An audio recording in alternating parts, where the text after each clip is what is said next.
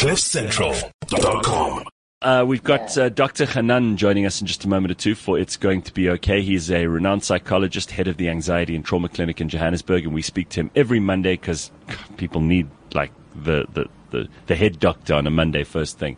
And we'll be talking to him, and you've got some questions for him as well, haven't you? Got a couple of questions, yes. All right, well, we'll get into that just now. As long as, Ricky says, as long as this Neuralink doesn't end up and we buy it at a Pakistani store for 25% of the price. Can you imagine? You're like, I can't afford the big Neuralink. I'm just going to go to the Pakistani store on the corner and rather get the cheaper one. You know, like the feature phone. Now we know where Ricky's getting the Christmas presents, huh? Hey, listen, that's a secret that when you find one of those China malls, especially for the little kids in the family, you go there, you can find lots of cool stuff. I mean, it probably won't last more than 2 days after Christmas, but for that 2 days, they're going to have the best time ever. All right, let's turn our attention to Dr. Hanan. Hey, Doc, how are you? Hey, I'm doing great. How are you guys? Good. It's nice to see you. And Dumi's very excited to see you too. So let's get straight into it. Dums, you have a private session with the psychologist, and we all get to be eyewitness to this. So go ahead. What's your story? So my question is just with, since the pandemic, we've all spent so much time with our spouses. And I was just curious, is there a nice way to ask your partner for space without sounding like they've done anything wrong? Like, is there a nice way of not starting tension in the relationship, but ask for space? Yes, for sure. So I'll give you a little bit of background. I always like to give context before I give advice, because the moment you understand why you do the things that you do, you can replicate it. So if I tell you, do this, do that, without giving you context, then the next time something comes up, then you won't know what to do because you don't have the mechanics of why you're doing what you're doing. So every relationship works because we fulfill each other's needs. We call it need bidding. So we constantly are asking for our needs to be fulfilled. And our needs change all the time. So today I need water for my partner. Tomorrow I need food. The next day I need shelter. The next day I need oxygen. And the problem comes up is, one, when I don't communicate my needs at all, and I expect my partner to guess what I need, and obviously they get it wrong. Or two, I speak in general terms. So a lot of mistakes are made in terms of communication where partners speak in generalities. So for example, if my wife turns to me and says to me, Hanan, I need more love, my answer to my wife would be, well, no problem, but what does it mean? Because love to her is very different to love to me. And if I try to satisfy her need in terms of love, according to what I understand, I will naturally disappoint her. She will be resentful towards me, and I will resent her as well. If she says, Hanan, I need more affection, no problem, but what does it mean? I want to boil it down to specific behavioral things. I want it to be so specific that I want her to literally say, when you get home, the first thing you do is you come give me a hug, hold me for 30 seconds. Perfect. When you're specific, there's no room for misinterpretation or miscommunication. We understand each other. Now, the problem again is when I don't give my wife what she needs, I don't fulfill her need, then she resents me. Here's another interesting one to me. Whenever you don't give someone what they need, they resent you. But here's an interesting one. The moment you give them what they don't need, they resent you too.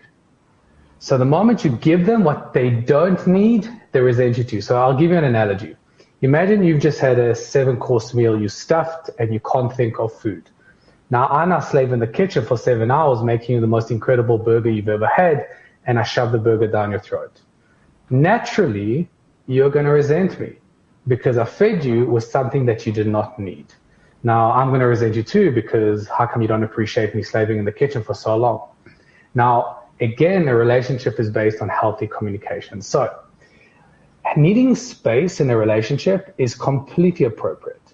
Completely appropriate. Now, how much space you need in a relationship is negotiated in the relationship. Some people have the temperament that they need more space. They recharge literally on their own most of the time. Some people need less space. And we all need space. We all need to recover and get calibrated with our friends, with our families, with our work colleagues, with other people, not just our partners. That's why if you take two of the healthiest relationships and you put them in a room for too long, there's an explosion. Conflict starts to come up because you need to find your separation and you need to find your space and your comfort with other people too. So to answer your question is, should you be asking for space? Absolutely. But the way I want you to ask for space is, one, obviously with kindness and respect, but two, be specific of what that means. Because if you turn to your partner and say, I need space, that is airy-fairy nonsense. It doesn't mean anything. What does it mean? Does it mean that I mustn't see you today? Does it mean that I mustn't speak to you today? Does it mean that I mustn't speak to you for a week? Does it mean that I mustn't answer your call? Does it mean that I mustn't call you? So, and a lot of times, by the way, to me, that when we ask for things, we're not actually sure of what we're asking for. Yeah. So when you ask your partner for space, you're like, I think I know what that means, but I'm not actually sure exactly. And if you don't know what that means, can you imagine how confused your partner is? So before you actually ask for it, know exactly what you're looking for and ask for it in specific terms. And you can negotiate in the relationship. Sure. Thank you. Well, it's such a. I'm really fascinated. You sometimes bring up these things, Doc, and I think, well, that seems so obvious, but why haven't I heard it before? Like this thing around, if you get what you don't need, you can be resentful.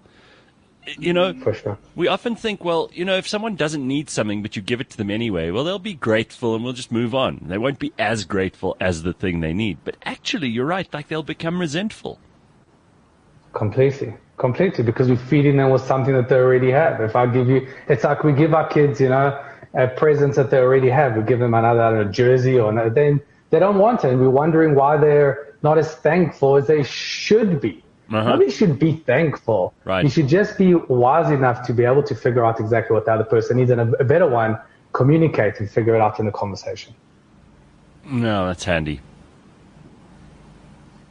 Dumi, do you know what you want when you want some space? I mean, are we getting into the specifics here? Because, for example, I'm one of those people, like Dr. Hanan says, who really, I like to recharge on my own. I like a lot of space. I live on my own. When I want to see people, I'll invite them or I'll go and see them.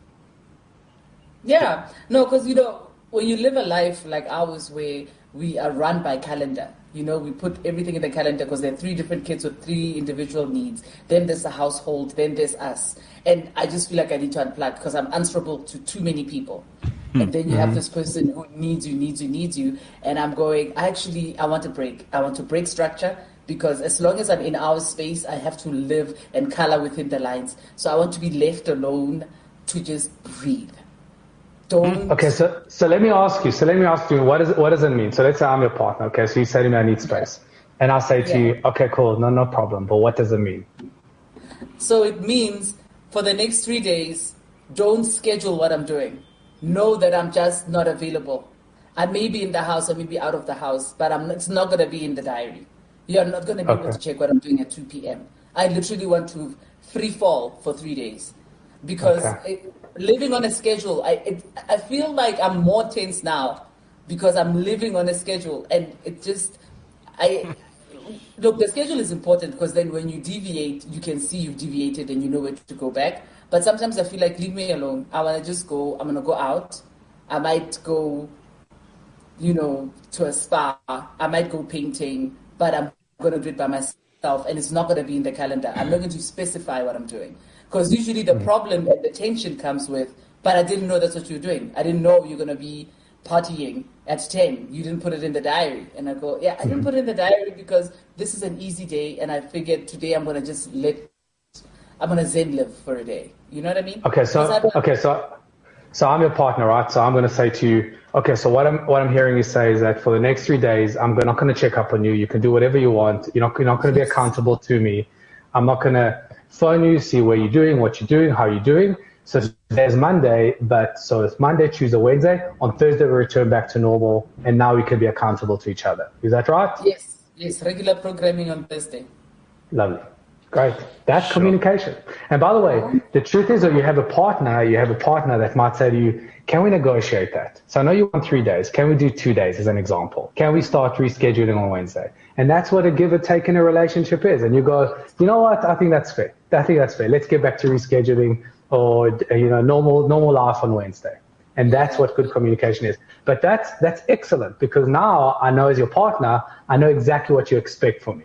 It's not up for general interpretation. I know exactly. So until Monday, Tuesday, Wednesday, I'm going to leave you alone. You're not going to be accountable. We're not going to make contact. Where are you? What you doing? How you doing? I'm going to let you be. Thursday morning, we wake up and we restart life again. Right. Lovely. But okay. So does it never become about them? Because my issue is then going, so in that 3 days, do we get a date night? And you're like, Because you understand, I want to go have fun. And I think as a person, I worry about what the other person's thinking I'm saying about them. So I also do worry about him hearing, I can't have fun with you. I'm going to go have fun by myself. Yeah, but the truth is, you have hopefully a partner that's an adult and a mature communicator too, and he says, listen, these 3 days are not working for me. Can we negotiate that? Or, you know what, can you, I'll let you be and I'll let you do, you're not accountable to me, but maybe in the evenings you can catch up with me and let me know what you're doing and where you are. Is that fair? So that during the day, you're on your own, you're doing your own thing, but in the evenings, catch up with me. Or you have a partner that says, I'm good to go, but listen, I'm also going to do my own thing. Then I'm not accountable to you either. So until Thursday, I'm going to do my own thing. I'm going to be with my life. I'm going to be with my friends. Please don't check in with me because I also want that break. So you negotiate that in the relationship, which is right or wrong, that's negotiated. Nice. Yeah. Doc, we got to talk at some point. I think we've got next week still, and maybe even one more week after that, where we've got to talk about these things that people are going to have to put up with now for the holidays. Family. I mean, there's a lot of stress and tension and anxiety and difficulty for people, especially the big family gatherings.